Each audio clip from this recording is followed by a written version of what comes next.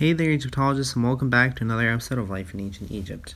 So, continuing with the topic of literature in the New Kingdom, monumental inscriptions of the gods of Egypt and their enduring support for the pharaoh became a vehicle for expressing the country's superiority over its neighbors. Stories and poems reflected a greater knowledge of the world beyond Egypt's borders, and the old theme of order versus chaos was reimagined as a divine struggle.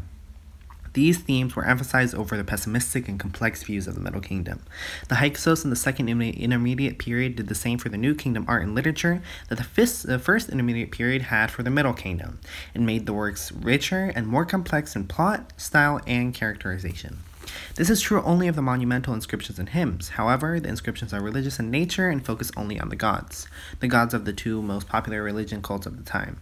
Stories and poems continue to deal for the most part with conflicts people face in their lives, such as dealing with injustice and trying to live one's life fully in the face of death.